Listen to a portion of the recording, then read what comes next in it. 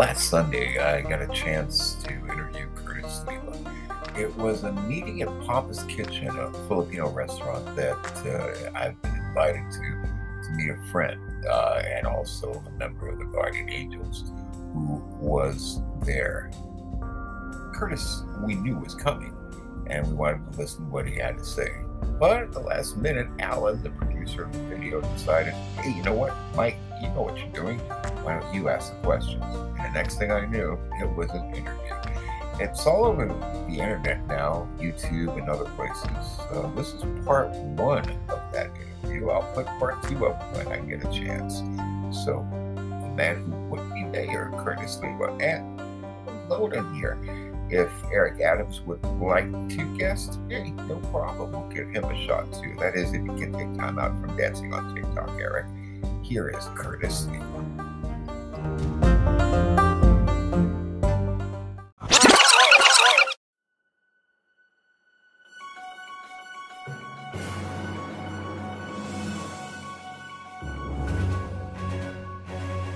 Curtis Sliwa, and I'm running for mayor of the city of New York on the Republican and Independent lines.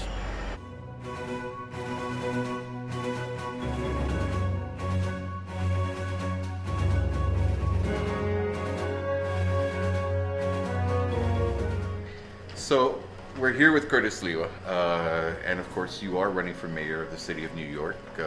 Some would say it is or was the greatest city in the world. Now, of course, a lot of people might not feel that way. What do you want it to be again, Mr. Sliwa, and how do you think that can be achieved, especially for people like in this community of Asian Americans who, you know, are being affected by a lot of different issues, taxes, issues with crime, assaults. How do you plan to solve these issues and make it the greatest again for not just Asian Americans, but all Americans? Well, clearly, Mayor de Blasio has single-handedly destroyed the city that we love, without a doubt. Even when he tries to do something good, like having that concert in Central Park, you know, sort of a liberation of the lockdown and the mandate, although we seem to be moving back in that direction, he even messed that up. So it's been 8 years. By the time he leaves, it will have been 8 years in which he has undone everything that had been achieved previous to him being elected mayor. So you had 8 years of Rudy Giuliani, 12 years of Bloomberg, a total of 20 years of good leadership at City Hall. And overseeing that from Albany, you had 12 years of George Pataki. And all of a sudden, you had the two Italian stallions, one worse than the other, Andrew Cuomo up in Albany and Bill de Blasio in City Hall. So what you have to do is you have to resurrect a lot of the effective measures that were able to stabilize this city. So you deal with crime, number one. If you're not dealing with crime, nothing else is going to come back into place. You're not going to resurrect the city. People have too many alternatives. So for instance, you no longer have to do business in the city of New York. We learned that in the pandemic, the lockdown. You could have a shingle in Waterloo, Iowa, and be just as effective in the geopolitical world of things as if you were overpricing and paying an enormous amount of money to do business from a shingle in New York City. We've seen that people are able to work at home and be just as productive as if they spent 2 hours schlepping each way like sardines in a tin can in order to work from one of these tall, glass-encased concrete skyscrapers that are empty. I mean, there's millions of square feet that are empty. So you say... I think I read something where the population went down by like 1.5 million or something like that. Well, supposedly, and then they did a census that said we actually had more people. But when you count the documented and undocumented people, we got a lot of people. But the question is, you got 10% unemployment that we know of. Then in the underworld economy, which never goes on the books, you have large unemployment there. And no hope that that's going to get back on track anytime soon. And people have alternatives. They can leave. They're leaving to Florida, Georgia, North Carolina, South Carolina, Virginia, Texas, Tennessee, and they'll continue to leave.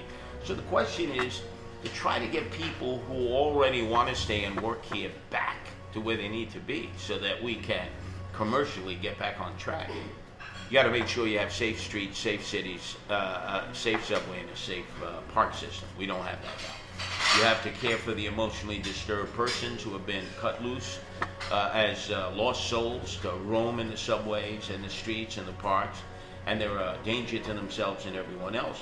And then you have the enormous number of homeless people that have been repositioned throughout the city in shelters, forced into neighborhoods, no transparency. 80, a total of 80 in the de Blasio administration alone.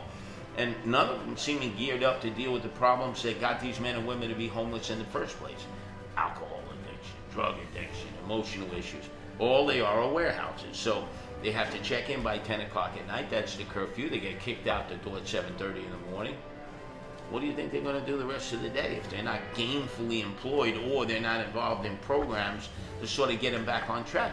They're going to be shoplifting. They're going to be getting into trouble in the neighborhoods, which had to receive these shelters because they had no choice. There was no debates.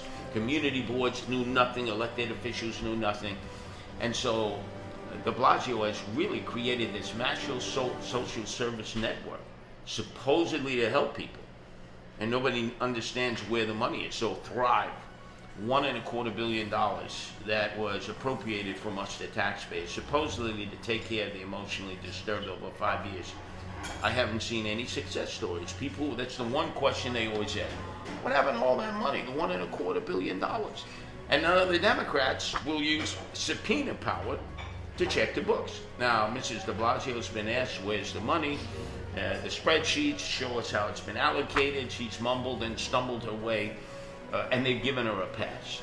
So when I'm mayor, we're going to find out where that money went, and more importantly, we're going to make sure we take care of these lost souls. If we don't deal with the crime problem, the emotionally disturbed, and the homeless, there is no hope that New York City can get back to the position that it pretty much has always been in the last century. When we talk about New York City, we always think about, there was a time, I remember as a kid growing up, we used to see the subway cars with all the graffiti on them, the crime was in the streets. That's when your group, the Guardian Angels, was formed. Yeah. I watched an old, I think it was CBS, it was called The Magnificent 13. It was the first batch of people that you organized and put out on the trains and on the streets when you were a manager at a McDonald's and dealing with it. Do you think the problem has gone back to that? Has we gone back to that era of lawlessness and crime? It's not that draconian as it was in the 70s. A lot of people, they always embellish things. Oh, it's as bad as the 70s. No, I remember what the 70s were. You had organized gangs in many neighborhoods. The Bronx was burning down. You had arson. You had abandoned buildings. We don't have those things now, but we are sliding in that direction. The thing we didn't have back then was the incredible number of emotionally disturbed and homeless people in the subways, in the streets, and in the parks. And also, you were depleted of any money to deal with it because we were on the brink of fiscal insolvency. We were going to go Chapter 11. So there had to be draconian cuts. Going into the first year of this new year without de Blasio, we're $6 billion already in debt. The following year, an additional $6 billion. You got to have a balanced budget. So they're going to be cuts. And my opponent, Eric Adams, is promising everybody, there'll be money for your program, I'll give you a raise, we'll take care of the pension and welfare system, we'll address those issues. And I say, how could you get out there on the stump and say these things when we're already $6 billion in debt? God only knows how much more technology the de Blasio administration has used in terms of how they fiscally move money around. So you have to be honest with the people and say, I don't really know until we see what we have to work with. And there's no more money coming from Washington. Yeah, so that trough of money, over, done with. We gotta do more with less. So we have $95 billion was the last budget I looked at for New York City. It's $100 billion. It's $100 billion now, and most of this is coming from taxes. With the $100 billion they're spending, do you think it's been effective? Have they been able to help people, to house people? I mean, describing the situation you've been talking about. We've got people drowning in basements. Yeah. You got death, disease, and drowning here in Queens. You're looking at a point where, in the middle of all this, I was listening to 1010 Winds. I was listening to 770. I was listening to WCBS. All the different radio stations during the flood. I'm blind, so I listen more than I watch. I watch all of the TV stations. Did Eric Adams, get washed away by the flood? I didn't hear him one time during the entire flood situation. His whole rationale, along with the Democrats, is this is a result of global warming, climate change. Now, some of it may be true, but having hands-on experience in the sewer system and the catch basin systems of New York City, they have not been tended to by the Department of Environmental Protection. So, in the areas that I was in the aftermath of the flooding, Forest Hills, Middle Village, Glendale, Woodside, over near Casino Park, all of them quite different areas. The majority of them, it was basements that were damaged, flooded out, cars just destroyed. And almost every person was telling me that the water came out of the sewer system, the catch basins, and then internally in their basements, out of the slop sinks, out of their sinks, out of their toilets. Anything that spewed water or held water, exploded like a geyser. And so what's the root cause of that? Is that global warming, climate change? Well, that may have contributed to the massive amount of rate, but the sewer systems can handle that if you're cleaning them out regularly of all the gunk that accumulates in there, and you're flushing and back flushing to make sure there's a normal flow. I was putting my hands in the catch basins and showing how much just sediment was in there. Forget about the garbage, the flotsam and jetsam, but just all the sediment that had accumulated to block the water, so that the water, instead of flowing out, there would have been far less water in many circumstances, would just accumulate and push up. And so I said, look, it's much easier to address those issues by having weekly maintenance. Like when I was a kid, you would have the Department of Water and Sewers come and dredge constantly the catch basins and sewers. They don't do that anymore. So they would much prefer to address a situation that would take years and years to deal with and billions of dollars instead of doing the maintenance. Now, before this recent warning, when we thought we'd get hit with some more rain, finally de Blasio issued the orders: clean the sewers, clean the catch basins, flush them and back flush them. Common sense should have prevailed. But this was coming from the people who got flooded out. No flood insurance, gotta wait on the federal government because the city and state couldn't help them, so they're waiting on FEMA. And you'll be waiting a month of Sundays. Eventually they'll get a payout to replace what was destroyed. But how do you replace heirlooms and valuables that have been beyond that, side by side? you got passports, you got papers, you got birth certificates, you got all these things, IDs. I mean, just my son trying to get his city ID, he's got to wait 3-4 months. Yep. Even more so with DMV to try to get his driver's license, and all these things. If you lose them or get something done. And the biggest problem nobody wants to deal with: illegal occupation of illegally constructed basements. Bloomberg didn't want to deal with it. Giuliani didn't want to deal with it. Koch didn't want to deal with it. Blasio didn't want to deal with it. So finally, de Blasio said, we're not going to do anything about it. Well, I seem to remember a time when Jacob Riis went around the slums of New York City at that time with Teddy Roosevelt, who was the first police commissioner, and they critiqued all of those things that were being done by landlords that were illegal, that led to the demise of the new immigrants. All the rules that were broken, that led to disease, pestilence.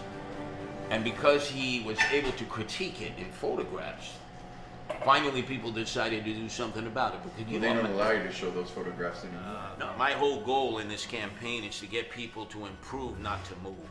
Look, if you want to leave New York City, we want to wish you the best. Because that's happened all through the decades. Millions of people.